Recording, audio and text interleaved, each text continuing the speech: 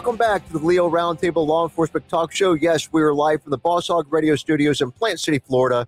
My name is Chip DeBlock, and I'm your host. And we are a group of law enforcement professionals that talk about today's news and issues, but we do it from a law enforcement perspective. And let me go ahead and introduce our crew to you guys, if you don't mind waiting for the video portion of our show. And we have back Lieutenant Dave Smith, a.k.a. J.D. Buck Savage. That name might sound familiar to you.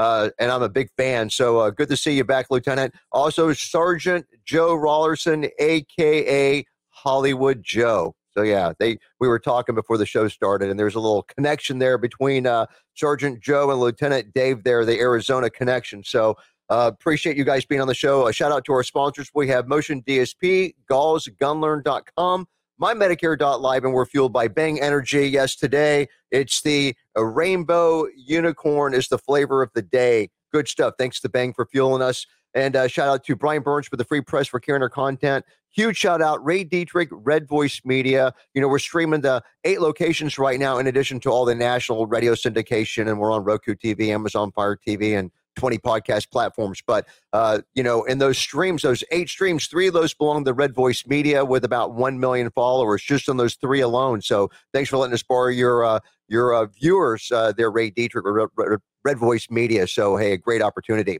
So, guys, we got a great lineup for you all. We're talking about some very important stuff and maybe some surprising stuff as well. So looking to see what our panel thinks about some of the stuff. So starting off at lawofficer.com, it's one of our sources that we use for the news stories. A new law prevents law enforcement from using smell tests for marijuana investigation. So we're in Maryland. So a new Maryland law legalizing recreational marijuana also changes how police can investigate whether a driver under the influence of weed, you know, what they're going to do with that kind of an investigation. Now, look, this is becoming more prevalent across the country. Jurisdictions that are legalizing at least smaller amounts of marijuana, but it affects other things. And look, even with my old agency, and Joe worked there too, you know, the Tampa Police Department, you know, the city of Tampa has decided to stop prosecuting minor amounts of marijuana. But last I heard, the county that the city of Tampa is in, Hillsborough County, had not. So you've got city cops that are in the same county as the deputies, but they're handling and enforcing things completely different than what the county deputies are. And then, of course, you've got, you know, state officers, and then you've got the feds as well, which have not, decriminalized, you know, these marijuana statutes, at least at the federal level. So it really, it's impacting a lot. And sometimes this information does not filter down to the smaller agencies. So that's why we're covering this. So look, WTOP reported that starting July the 1st, at least in the state of Maryland, law enforcement officers can no longer use the smell test as the only reason to stop and search a vehicle. Now, historically, the smell of marijuana has provided us law enforcement officers, LEOs, with the opportunity to detain, search, and then the question of person, sometimes uncovering contraband or more serious crimes. Happens all the time, right? So in 2021, a ruling, however, the Maryland's Court of Special Appeals said that police needed reasonable suspicion that a crime is being committed to stop and question someone, and that just smelling weed does not meet that standard. So the reasonable suspicion part of that equation, that's not new. But smelling weed or marijuana, meeting that reasonable suspicion, that is what has changed. So the bill also creates a process to expunge all previous cases where possession of under 10 grams of marijuana was the only charge. Wow. So that's pretty major. Also in November, voters approved a ballot referendum legalizing the recreational use of marijuana for adults over the age of 21. It allows for possession of marijuana if it's under 1.5 ounces, and it legalizes having up to 2 cannabis plants. Wild where we've come from. I never would have seen this coming years ago when I got into the game. So that's kind of where we're at. And again, I know we're talking about the state of Maryland, but it's happened, as I just mentioned, it's happening in jurisdictions all over the country. Commentary, guys, any surprises or enlightenment on this? I know that we've all been there, used that reasonable suspicion angle when just smelling the marijuana. But anybody, any takers?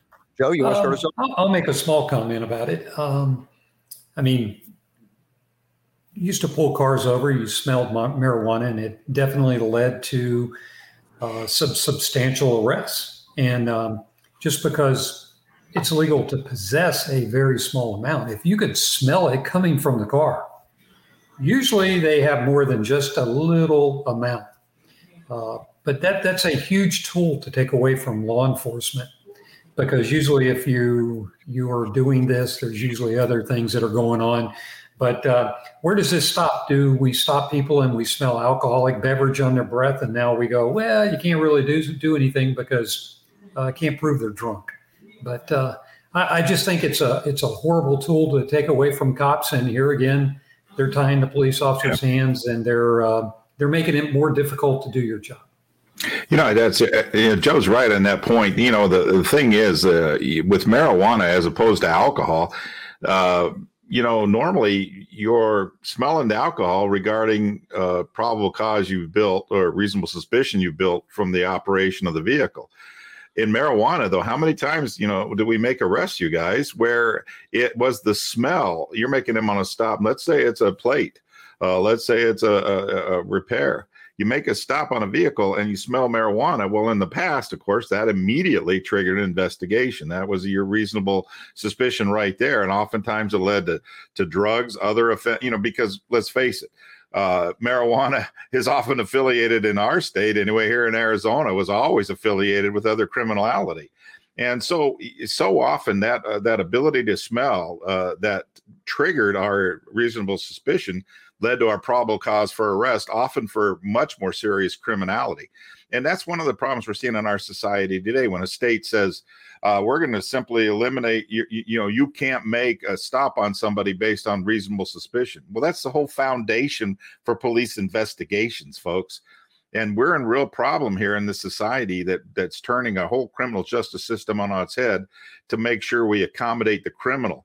And again, marijuana, we're in this great social experiment, see how much damage it really can do to our young.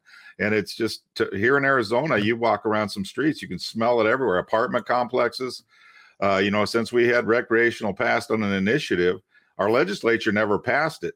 It was put through an initiative, which is one of the reasons why pure democracy was never supposed to be true in the United States. Wow, that's interesting. You guys both said something that kind of piqued my curiosity a little bit. So Joe, you put things in a perspective that maybe some of our users might be thinking now. Let's just take alcohol and let's take marijuana. Those are two things that are legal. Since prohibition, of course, alcohol is legal to a point. There's things you can do with alcohol that could make it illegal, like driving a car, but you have to be under the influence. If you've had alcohol, you're not under the influence, 0.08 or whatever, then it's legal. But marijuana now is the same situation with these jurisdictions that have at least legalized the smaller quantities. But the guy's got his window rolled down. If you smell the alcohol, he's been driving a car behind the wheel. If you smell alcohol or if you smell marijuana, that alone is not going to give you any right. It's not going to qualify as reasonable suspicion to get him out of the car and to do that check. Now, if he's swerved or if he's done some roadside or some driving things, following too closely, can't stay within a single lane or whatever, then that will give you that reasonable suspicion to do your due diligence, to do that DUI investigation, stack of a skates test, or field sobriety, whatever. So it's interesting that I see the correlation between the two, and now it's a little bit more even now. But you're right. That tool for law enforcement, where that's just been a great tool over the years, and you can't help but feel like you're losing part of that component because it always leads to things that are much more serious. Just like the ability to pull people over for traffic infractions, how often does that lead to the guy having a warrant, for a Signal 5? He's a homicide suspect somewhere, or maybe the car is stolen and it just hasn't come back on the computer yet, because we still have slow computers out there, believe it or not. So yeah. Guys, anything else or anything that I'm missing before we move on to our next one? We got an update coming up. So Sergeant Joe, did I steal your thunder? No, I don't take the wind out of your sail, Joe. I don't want to mess with Hollywood Joe. No, I'm good. The only thing I was going to say is that how do you determine, even if you smell it? I used to pull people. I ran a DUI task force, and one of the things you pull people over, not all the time, they'd run a red light or something, or create some type of traffic violation. You'd pull them over. You did smell the odor of alcohol, and they gave you the probable cause to pull them out, and they're intoxicated. But you pulled them over for an infraction, though. Yes, but people, what if I pull the guy over for running a red light and I smell marijuana? You can become intoxicated with marijuana as well, or any other drug. Alcohol is a drug, so is marijuana. So are you letting this guy go, and then 5 minutes later he has a traffic accident because he was under the influence of marijuana and he kills somebody? Or are you going to be held liable because they're going to say, well, you just pulled him over? So I'm not letting him go. But it's just going to open up a can of worms too. So yeah. I got to agree with Joe. This whole thing is a can of worms. And with these hostile prosecutors, they're busy looking back in history at us, law enforcement, to see what cases they can file. And this is the kind of thing, again, like Joe's saying, you stop somebody, and again, for a non-related offense to marijuana intoxication, but we all know how it can inhibit and impair judgment and actions. And so are they going to eventually, and again, one of the worst things is Joe brought up here, once this starts, it's a contagion in our criminal justice system among these Soros-backed prosecutors. So again, this is something that's foreseeable but not happened yet. I'm waiting for the other thing is, all we're doing here is like Dave said, we are endangering the citizens more and we're protecting the criminal. Yeah, you might be on to something. I'm waiting for the first cop to go to the court and say, my nose is so good, I suspected there was more than 1.5, grams of marijuana because the smell was so strong. But that's an argument for another day. Hey, commercial break. Our first one. We'll be right back. Motion DSP, they've been supporting the law enforcement profession for over 15 years with a robust suite of video and audio redaction and enhancement software. The Motion DSP software is easy to use, requires no specialized training or expertise, and you can save valuable time with Spotlight's one-click automated tracking feature and forensic suite of enhancement filters to receive an unseen level of detail and in just 3 steps. It's import, process, and export. Now, Spotlight is built specifically for redaction. It works with video from any camera source, and using Motion DSP's algorithms and object tracking technology, it automates the process of blurring faces and other identifiable information. It saves users countless hours compared to manual frame-by-frame redaction. And forensic enhancement software, that allows users to quickly process and analyze any video file format using super resolution algorithms and enhancement filters to reveal an unseen level of detail. And you can get forensically valid evidence from low-quality video in just minutes instead of hours. So you can learn more about all these products by simply going to motiondsp.com. Okay, guys, welcome back to the Leo Roundtable Law Enforcement Talk Show. And we are live from the Boss Hog Radio Studios in Plant City, Florida. And so, look, if we've exhausted, that topic, we'll move on to the next one. I know that we've got, MVS in Colorado came on at 1:45 this morning, waiting for the stream to start. He's been waiting ever since. So God bless you, Mike MVS from Colorado. And yes, he did beat out Sergeant George from California. It's this big dueling, California, Colorado thing, So I think MVS actually is up now. So I think Sergeant George, you have tomorrow to try to even it out and represent your state of California. So look, guys, we've got some more stuff coming down. So let's jump into an update here and see what we've got. We got on policetribune.com, California settles for $24 million with a family of a man who died in custody, screaming, "I cannot breathe." So look, we all know in law enforcement that, look, it's been typical. A lot of guys are yelling, "Look, I can't breathe, I can't breathe." And obviously, if you can get the words out, you're able to breathe. It's impossible to be able to talk if you can't breathe. Los Angeles, California, though, the state of California has agreed to pay $24 million. That's a lot of money to the family of a man who died while being arrested by California Highway Patrol. So CHIP officers, after he screamed, "I can't breathe," multiple times while he was being held down.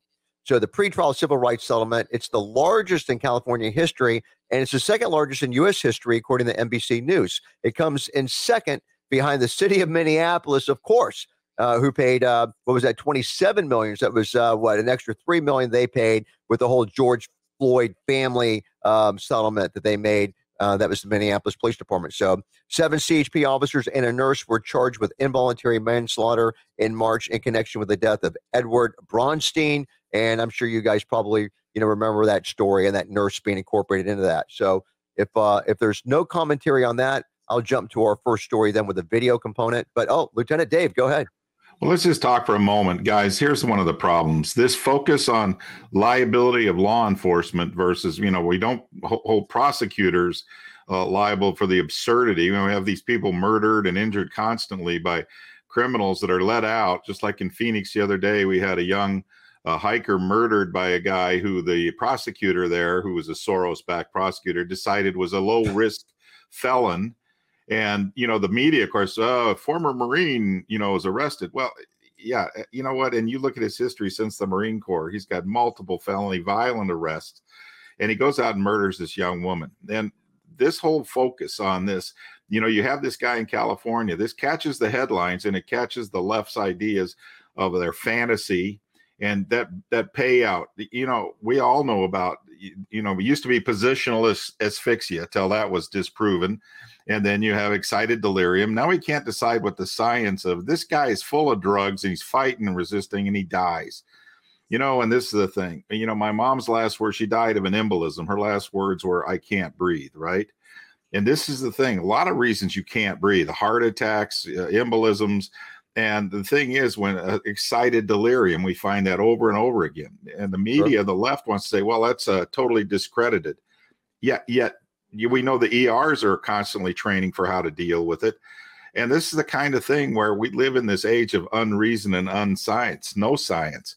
And this is just a further attack and assault on our intelligence. But the problem is when you prosecute these officers, when you go after deputies and troopers and these law enforcement people, this is damaging to the very system. And again, this is a terrible trend. And I just think as a commentary, you've got to elect prosecutors that are focused on law enforcement, are focused on criminality, and they put back a right. The citizens have got to get fed up with this. It's just a frustrating thing to me. Excellent words, Lieutenant. You're talking about the Soros-backed prosecutors, huge issue in this country, and there is a difference between in immunities. Cops. People complain every day about cops getting qualified immunity, and they forget that number one, it's qualified, so you don't get it automatically. You have to qualify for it, and number two, it has nothing to do with criminal charges. It only has to do with civil litigation. And if a cop is granted qualified immunity after he qualifies for it, it just means that he cannot be sued in a frivolous lawsuit by a surviving family member or whatever. But you're talking about these prosecutors and these judges who get something called absolute immunity, which means they do not have to qualify for it because they get it automatically. That is the travesty. That's what people need to be complaining about. And you just brought up an excellent point. And then I don't want people to misunderstand anything I said about I can't breathe. Look, cops over the decades, we've had bad guys thinking that take them out of handcuffs, drop charges, let them out of the police car just because they say those magic words, "I can't breathe." In today's society with all the litigation stuff, we have to handle those words. We have to take them serious. Call EMS, call fire rescue, have them checked out, and then because if we don't do it, then they're certainly going to make us do it at the jail before they accept them. But you have to take it serious. You don't want to open up your agency to litigation. But that said, it's those words are always for the rest of the time. That's going to be one of the things bad guys say in order to try to get out of the handcuffs in order to make a break for it. It just goes without saying. So, anything else, gentlemen?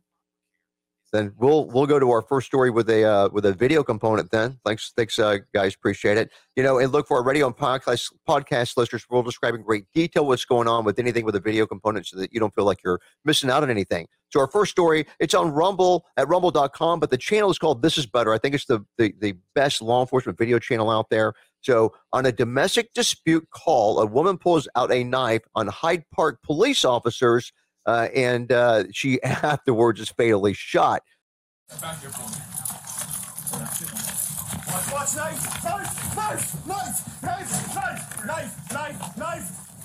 911, send an additional. We got one at gunpoint. Fuck. Back. Knife! Get back. Drop the fucking knife. Tase it. Tase it. Get down. Shoot her. Don't fucking shoot. Don't fucking shoot. No! Where'd it go? No! What the fuck? Get off of her! Get off of her! So Jamie Faith, that's Feith, she appears to draw a knife on police officers responding to a domestic dispute at a home. And look, we all know domestic calls are some of the most dangerous. And before a state trooper shoots and kills her, and this happened in April. So around 3:30 p.m. in the afternoon, April the 29th, 2022. So it happened just over a year ago. Hyde Park Police, they're called to a home due to an ongoing physical domestic dispute. Now, look, you know, I said this happened just over a year ago. A lot of times, as in this case, these videos are just not released right away. It'll be a year, whatever, when all the court stuff is done. So this has just got released. So upon arrival, Hyde Park Police Officer Joshua Kemledge and Brian Sweeney, Trooper Christopher Miller. So we got two different agencies. They successfully de-escalated the altercation between Faith and an unidentified man. Now, this story is about to get really, really interesting. So just bear with us, and we're going to have a commercial break. We'll be right back. So, look, you guys know about Galls at galls.com/Leo, right? I mean, they're the country's leading uniform clothing, equipment, and gear provider for law enforcement. They have a variety of offerings, everything from multi-tools and flashlights to duty belts and tactical gear. And as panelist Brett Bartlett always says, you know, they pretty much have everything but guns and ammunition. So if you haven't checked them out lately, or if you've never checked them out, please go to galls.com/Leo. That's /Leo. Of course, it stands for law enforcement officer, but it lets them know that you're coming from the Leo Roundtable Law Enforcement Talk Show. So again, galls.com/Leo. And look, if you have an agency, if you're a command staff level guy, or if you simply or a law enforcement officer, and you guys are in need of a good uniform program, galls.com/Leo. Check them out. My former agency, Tampa Police Department, we went through two uniform companies that were not getting it done, and Galls, from what I understand, is absolutely killing it. So check them out, galls.com/Leo. All right, guys, welcome back to the Leo Roundtable Law Enforcement Talk Show. We are still live through the Boss Hog Radio Network, and look, we are talking about a domestic dispute call. A woman pulls out a knife on Hyde Park police officers before being fatally shot. It's interesting how this thing goes down. So cops are on the scene. We've got a trooper and some cops. So in the video, and again, I'll describe in great detail what's going on in the video for our podcast and radio listeners. So it starts off with the footage of an unidentifiable officer. He's walking, Faith, and this is our female from the bedroom, but he's walking behind her. So she's facing away from him. And as they're walking out of the bedroom, there's a cop, and you're looking at the cop's body cam, and he's looking at her hands and stuff. And so they're walking to the living room, and she pulls out a knife from her pants. So the officer does a good job about verbalizing, she's got a knife, she's got a knife, she's got a knife. And so the officer walking behind her, he ends up tackling her, taking her down to the ground because the verbalization from the officer, thank God, and that's in front. And so, but our female, she's a fighter. So she's fighting this officer off. So the other two officers, they end up leaving him on his own, though. So this cop is fighting her on his own without the other two officers jumping in. And so they're fighting over the knife and stuff, and walks into the kitchen. So then she encounters at least three officers with weapons drawn, and one of them's got a taser. So these guys, she's in the kitchen, and they're getting ready to deal with her in the kitchen. So they've got the guy with the taser in the front, and these two guys that have guns, they're kind of like their hands on his back. So he's like in the front. And so they go into the kitchen after her. Guy with the taser is going in first. Man, they get so close that the guy with the taser, he deploys a taser. You can see the taser wires, but they're so close that they're touching each other. And she's got a knife. Thank God she didn't stab him. It would have been so easy for her to. And so then the two officers with the guns drawn, they have them up front. She goes by. There's tasers deployed, doesn't work, and they end up, shooting her as she's charging towards the other two guys with the guns and stuff. And she's ignoring commands to drop the knife and to get down. So they fire 4 shots at her. She falls on the ground. A man can be heard yelling in distress. Not a cop, a civilian dude that, was sympathizing with her. He's yelling in distress. And then fewer than 20 seconds elapsed between when she pulls out the knife and when they end up shooting her. So that's the way it goes down. So many things go wrong on this video, and there's a couple good things. Commentary, guys, I'm curious what y'all think. And maybe Joe, maybe you had a flashback or two on this one. I watched the video in great detail. I slowed it down second by second and watched this. My take on this, was she the one being arrested or was the guy in the background, her boyfriend or her husband, was he being arrested? And is that why the other officers never engaged to help the other cop when he tackled her because they were still trying to keep him in custody? But the biggest thing that's a good point. I have no idea who was being arrested. I did see that she looked like she had been beat up, and her face was had some scars on it, freshly, cuts or some fresh cuts and bruises on her face. But as he's walking her out, I can't comprehend if she was a suspect or the other guy was a suspect. I know after she was shot, you could hear the boyfriend or the husband in the background screaming, and it looked like his arms were moving. So if she was under arrest, the cop should have handcuffed her, walked her out of that room, searched her immediately. I mean, that was extremely, extremely poor law enforcement technique there, walking her out in a domestic situation if she was a suspect. So it's a tragic situation. It really is. It's a shame she got. But then again, as I've said 100 times on this show, one word: comply. Just comply. That's the key word for bad guys. Just comply and you go home. Yeah. Joe, the thing is you're pointing at, you notice these TV commentators they have on Fox and whatever it is, these guys never hit the issues like you do, because you bring up the relevant. Every situation a cop comes to is ambiguous and chaotic at some point. And that's our job, is to create order out of chaos. Those guys, we don't know who's actually being arrested. We don't have the data or information. But what else is important is the minute the crisis goes down, it reaches that climax, as Joe says, we can all, in retrospect, I'm a genius, boy, looking back in time, but those guys were all dealing with ambiguity. And that's the thing, the chaos, the cacophony of sound. And what's her intent? What's she going to do? See, civilians don't understand this unless you've been in that moment where it goes from relative calm to sudden pure chaos. And the ability of a woman to present so much violence and danger, people don't understand that. It's hard to control somebody, right, guys? And I think there's some guys that understand that, Lieutenant. Well, the worst I ever got beat up on the job was by a female. Oh my gosh, yes. I tell you what, anybody who's ever been gripped, you know what I say, by a female assailant, holy smoke.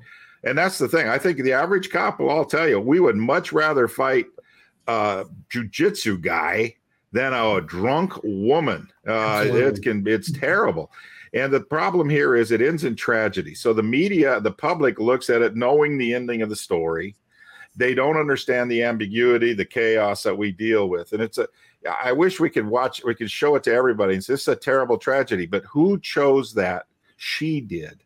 Not the officers. Officers never want to. You can see their hesitation. They're desperately trying not to. But again, like you said, it's a miracle she didn't stab somebody.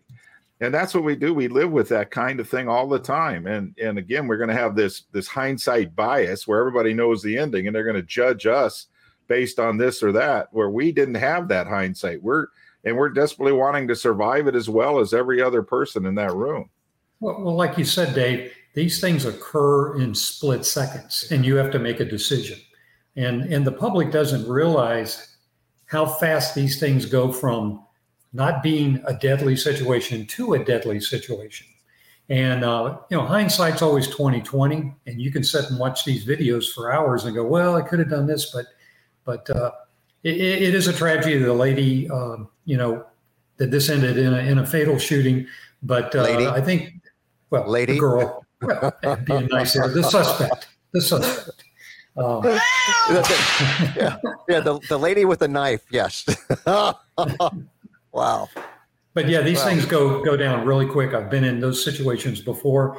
You're just standing there minding your own business, talking business, and next thing you know, you're fighting for your life. So I understand where these cops came from, but they should have probably searched her before they took her out of that bedroom. Then again, we always say separate. Why are they in the bedroom together? I don't understand to begin with, let's try to, like you're saying, Joe, let's try to stabilize the situation as much as possible before we have to do any enforcement action. And then we, like you said, once I gain control, search. I mean, we've got to get that search done, but I want to search from a point of control. And that's something else. Everybody, you know, when you watch these videos, it's so important. All of you look at it as a training film and ask yourself, what would I do? How could I avoid that?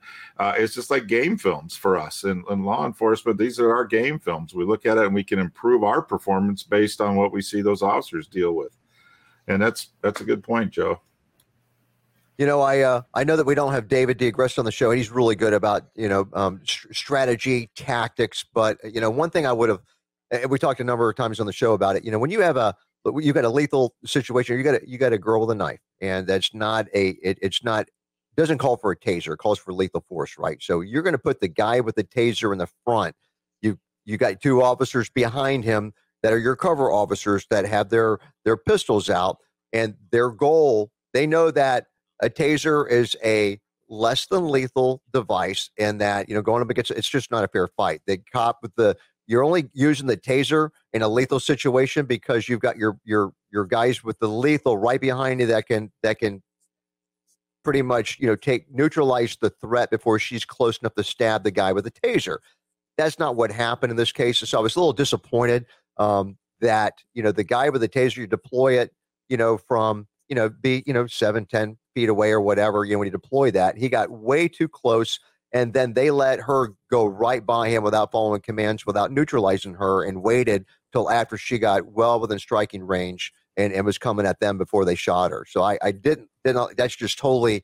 They should have never used the taser then. They just poor tactic. You know, that's again hindsight. I'm brilliant looking back, but I just want to say this. One of the problems we've been talking about earlier this show, this trend to prosecute, this tend to sue police, creates exactly the kind of ambiguity that is in the officer's mind when you're looking at, all right, it's a female assailant. People are judging me. What do I do? And you find that, and I'm seeing this more and more on these videos, Chip, that these people are men and women out there are hesitating. And yet when they act decisively, there's always some clown who was retired in 1932, ready to be an expert to go on some network and judge them. Yeah, you're right.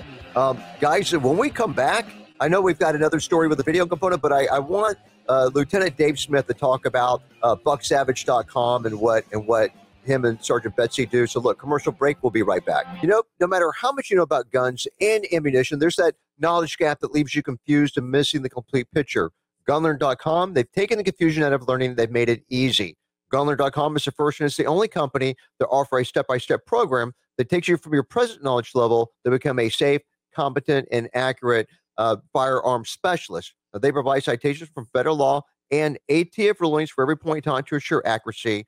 And, you know, their training, it's approved by major forensic organizations, by law enforcement agencies, and also by firearm manufacturers. Since 1996, they've taught everything that LEOs, law enforcement officers, need to know about firearms and ammunition to all facets of law enforcement.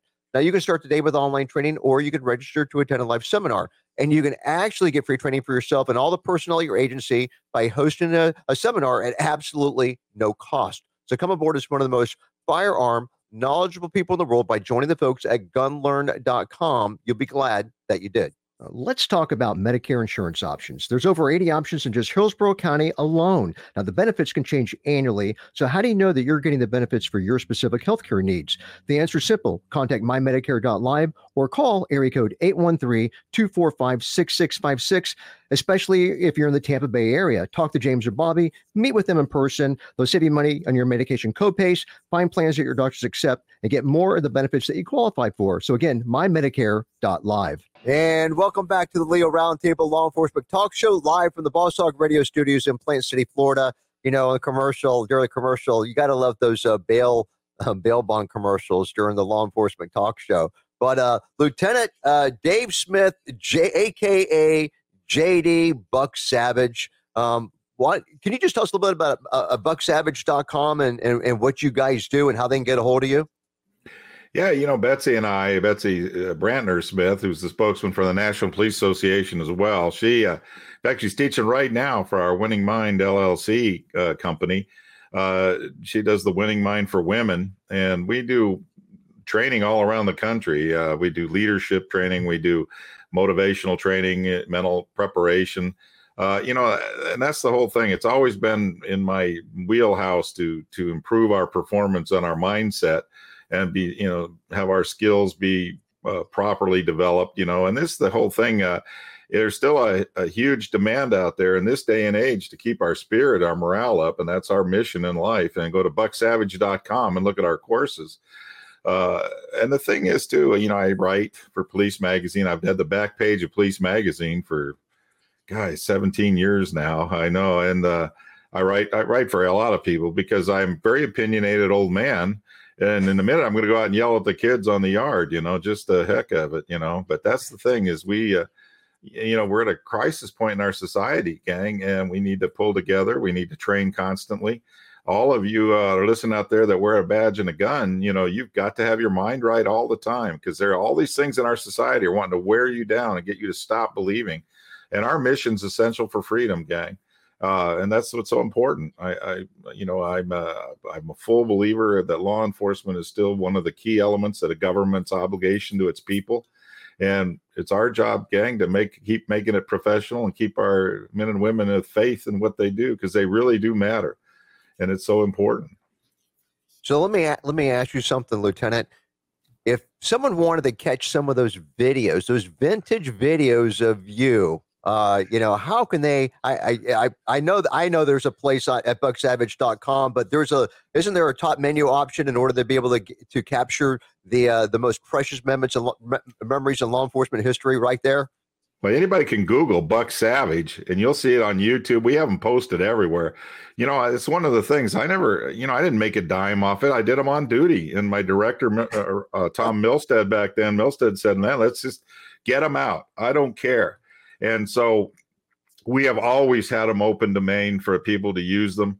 As long as you're not using it for a commercial venture, we're up for it, because this is the thing is when I was back in 1980, we're sitting in the training office and go, how do we get these, watch the hands, things like that, and failure to do this and failure to do that, the 10 deadly sins we used to talk about in training. Yeah. We had it up on our gym wall and we're sitting there and somebody says, Smith, you're pretty funny. You ought to do a comedy thing. And I said, well, I actually did some stand-up in college. Let's see what I can do. And guys, all of you, whenever you try to do something positive in your profession with your agency, you've got to learn to use the power of positive annoyance. Because I'm going to tell you, the first time I wrote it up and sent it up the chain, it wasn't just no, it was heck no, Smith. We're not doing that. And thank God, using the power of positive annoyance, and my training commander support, we ended up doing Buck Savage. Next thing we know, I'm doing graduations as Buck Savage within a year. It was just so crazy. It just really caught on in law enforcement, and other agencies in uniform. But as Buck Savage, absolutely. Yeah, and my director, crazy. Milstead, said, "Look, Smith, I don't care what you do as long as you always say you're DPS, Arizona DPS." And that man was a marketing genius. And within 2 years, we were the #1 law enforcement video association agency at that point. Wow. So it had done pretty good. So hopefully, if there's anybody out there that doesn't know what we're talking about, I mean, the Buck Savage name, it's going to stick in your head. If you've heard it once in your lifetime, you're going to remember it. But if it's been a while since you've seen these videos, or when you watch them, you say, oh, crap, I remember that. You guys need to check it out. So Google the Buck Savage, but I would rather see you guys go to bucksavage.com, and especially if you're an agency head and you guys are looking for some serious training options. Look, it's a great tool, great option for you guys at bucksavage.com. Just check them out and what they can do for you. So I think it's great. So thanks, Lieutenant, for making that. You got it. Well, look, guys, and look, I even created that little scroll bar for you too while you're doing that. And very distracting. In my spare time, distracting. Yeah. Hey, well, it is positive annoyance, is what it is, Lieutenant. Positive annoyance. Okay. So look, moving along here, Dan, and look, thanks to MVS in Colorado for the support on the show too. Appreciate it. So guys, moving along here, I know that we've got another story with a video component. So on lawofficer.com, knife wielding man keeps getting up despite being hit with a taser and other less lethal options. Used a couple of times. Very erratic behavior there. It looks like he has something shiny in his hand. Okay, now things get really precarious. SWAT is moving in. We don't know if they're going to tase him or potentially do more. When you're holding knives at officers like that... He's down. For some reason, they're tasing him. Okay, he's on the ground there. His reaction there, he's not reacting. He's able to get up, so you have to wonder, is he on some kind of drugs that he has more strength that he can not be affected by this taser? It would be very, very, very surprising if he was not on some sort of substance based off of the way he is acting now. Okay, so scary here for residents in this neighborhood. What is he doing at this vehicle? Right. They're trying to take him down here because... Yeah, are they tasing him again? Look at the knives in his hand. Boy, this is really scary to watch here. This behavior. Okay, and there looks like, okay, hands up. Is he going or not hands up? I still see something, I think, shiny. He still has a knife there in his hands. For all the residents there, if you're seeing this on TV, please stay inside with your doors locked. Do not come out and check this out. This person is very erratic. You just hope he doesn't try to jump over one of his fences and get into somebody's property there. So you would imagine that before they move in physically, that they're going to require this person to drop the knife. Okay, here it goes, a flashbang nearby to try to sort of stun this person into submission. Again, the deputies do not want to... Okay, now it looks like they may be... We're getting a little bit of feedback there. So, but look, on this guy that got hit with a taser, we're back in California, so we're in Los Angeles. So deputies with the Los Angeles County Sheriff's Department, they engaged a knife-wielding suspect who demonstrated erratic behavior. It's a dramatic standoff, and they're eventually able to take this guy into custody. But oh my gosh, what these guys had to do in order to make that happen, and the risk they took, just like what we just saw happen. So the confrontation involving the man, he refused to surrender to sheriff's deputies in Huntington Park. It is a city in South Los Angeles County. It was captured by Skyfox, and that's the helicopter that goes out to Fox 11 Los Angeles. So the suspect, he's possibly connected to a homicide case. He led deputies in a vehicle pursuit. Skyfox, they're overhead. They're over Huntington Park when the suspect exits the vehicle, and then he starts brandishing multiple sharp objects, and one appeared to be like a knife blade that can be seen. It's reflected in the light while he's holding it, and there's really great video of this from upstairs in the air. So the armed suspect, he walks around, and he prompts deputies to deploy tasers and other less lethal options. Man, they had like a SWAT tank. It looked like they were nailing the crap out of him with pepper balls because they're exploding all over the place. This is covered on Fox 11. And they pretty much threw everything at him but the kitchen sink. But remember, we're in California, so they've changed the use of force to where they want to pretty much exhaust all less lethal options before you go lethal, right? So despite the use of less lethal force, though, the resistant subject, he keeps getting up multiple times, and man, he goes down, gets up, goes down, gets up, leads deputies to track him in a residential neighborhood. I remember, watching this and just thinking to myself, man, I hope this guy does not do anything to he's just up and around for so long, and with these knives and stuff, you just don't want anything bad to happen because they're just taking so long to use lethal, right? So after a period of time, deputies eventually, they're in a residential district, eventually overwhelm him. They basically swarm him. They got a shield, but it's a great personal risk that they swarm this guy and get him in the custody without using lethal. I'm glad it had a happy ending, but that was a gift from God that it was a happy ending on this one. Guys, commentary on this, Sergeant Joe? Yeah, this is a typical situation. I think cops are scared to engage these suspects the way they should be, because when I saw him, they used multiple weapons on this guy to try to take him down far as non-lethal. He still was getting up. Obviously, he was high as a kite on something, because the normal person would have taken one of those rubber bullets and that would have been the end of it. My concern was once he started fleeing through the neighborhood there, and he went up to this car. He was up at this car, and I'm not sure if anyone was in the car, but what if he took someone hostage at that point? They were letting this guy basically do whatever he wanted to do in that neighborhood. They just didn't want to confront him and take him down. Because again, I think like Dave said, Where cops are so scared now that they're going to get sued, they're going to get prosecuted by these liberal prosecutors, that they're scared to engage, and now they're endangering their own lives, and we're endangering citizens' lives now. Thanks, Sergeant. 30 seconds, Lieutenant Dave. Let me unmute here. I got to say, I was just thinking, Joe hit almost every point out. The only thing I can think of to add is this, gang. Watch that video, and it will refresh you. When your instructors were teaching you in less lethal, they kept saying, be ready for failure. Be ready for failure. That's a dogma when you're losing taser or any of those. Be ready for failure for that device. Boom. All right, excellent. Hey, thank you, gentlemen. Another great show. I appreciate JD Buck Savage, Lieutenant Dave Smith for being on the show, and also Sergeant Joe Rollerson. Thank you, guys. And also, Lieutenant Randy Sutton could not be on the day's show, but he's retired Las Vegas Metro Police Department, and he's got, the Wounded Blue, the woundedblue.org, fantastic 501c3 helping cops out that are in a world of hurt.